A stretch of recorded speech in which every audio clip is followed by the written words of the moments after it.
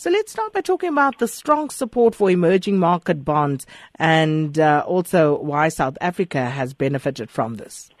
Yeah, Sakina, I mean, if we look at some of the data, the data that's been compiled, and we look at particularly the strong inflows into emerging market bond funds we saw last year, it really puts into context how global investors have been searching for yield and have not been all that concerned about declining credit quality that we've seen amongst emerging markets. So, for example, last year we saw $70 billion of inflows into emerging market bond funds, and that's almost double, the second biggest amount we've seen over the course of the last 15 years, and that happened in the year 2012.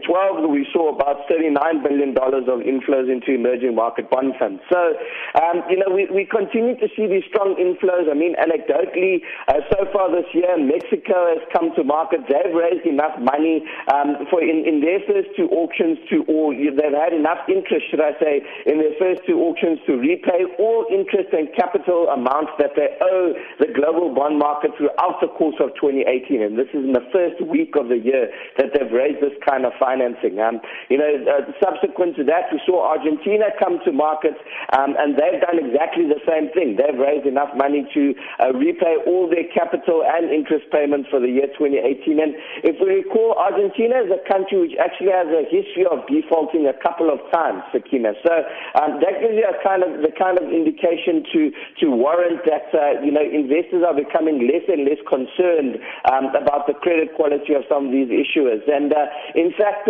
there was a number of emerging market countries that were actually downgraded last year. South Africa is not the only one there. We saw Lebanon, Nigeria, Angola, and a couple of others as well, which were downgraded last year, yet we continue to see strong inflows for this debt. So with regards to where South Africa fits into this equation, Sakina, we saw our bond market actually do quite well last year, delivering around about 10% for the year of 2017. Maybe not as strong as the year 2016, but remember, that's exactly the point. The bond market had already rallied quite hard in 2016 and continued to fare okay in 2017. That's really on the back of the strong foreign demand that we've seen. We know South Africa has funding issues. We know about the funding issues at ECON, which could possibly migrate onto the country's balance sheet. We chatted about that the other day.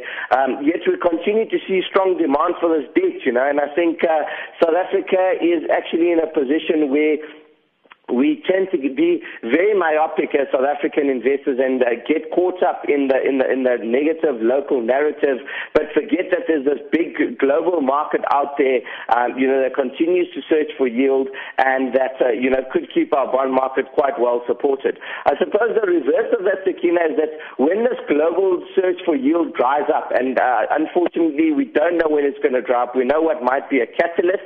If the Federal Reserve increases interest rates more aggressively than what is forecasted, if the ECB or the European Central Bank starts to scale back on their balance sheets, if the Bank of Japan does the same thing, although that's very unlikely given still very low inflation in Europe and Japan, that may trigger a reversal in this foreign search for yield, and we could see a lot of that money leaving South Africa. So there is, of course, that risk, and then obviously the very well documented and spoken about risk of being kicked out of the global bond indices, particularly the City World Government Bond Index, which would happen should Moody's downgrade us one more notch, and they already have us a negative watch. So there are a couple of caveats to this big global search for yield, Sakina, but even in the event of the kicking out of that government index happening, I think there's going to be limited upside to how far yields can go up, or South African 10-year government bond yields are spiking, because there will be natural buyers of this debt,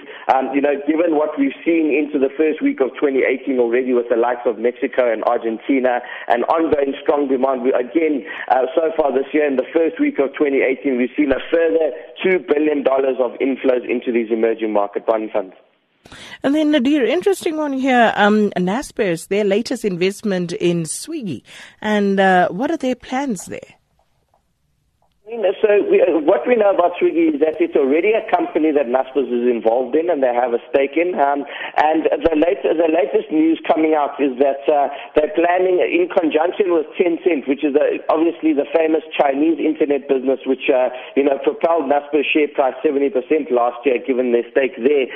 In conjunction with Tencent, arranging some 2.5 billion rand financing to increase its stake in Swiggy, the Indian food delivery system. So basically what Swiggy is the equivalent of Mr. Delivery in South Africa. You basically order food online and the food gets delivered to your doorstep. Now, Naspers is increasing its stake there. Remember, there have already been massive investments in the food delivery platforms globally, where the through Delivery Hero in Germany, where they paid $790 million for that business last year.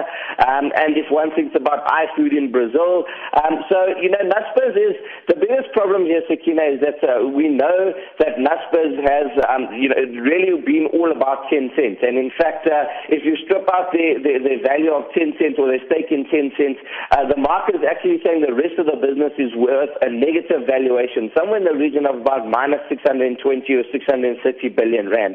Now, Naspers management has made a commitment to close that negative valuation gap, and the one way to close that negative valuation gap is to continue to invest in attractive businesses and to attempt to try and find the next Tencent, which propelled their share prices to these levels. So, they continue to invest for that. Unfortunately for management, their track record in terms of investments outside of Tencent hasn't been that great. They've made a couple of missteps along the way. They've had to, dispose of a number of businesses, which didn't work out for them, particularly in Poland and Eastern Europe.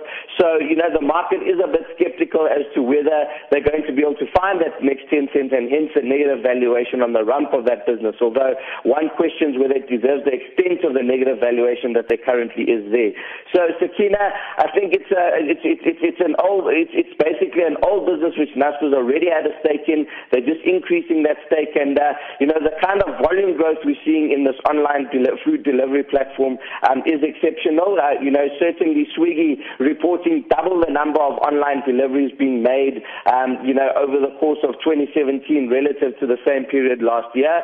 And the Naspers is hoping that this volume growth is ultimately going to translate into profitability growth as these businesses go through the J curve of strong investments, and after sucking in all that investment, they start to reach scalability and they start to reach profitability, and hopefully that is what's going to be the next driver of the share price, after Tencent was the predominant driver of that over the course of the last 5 years or so.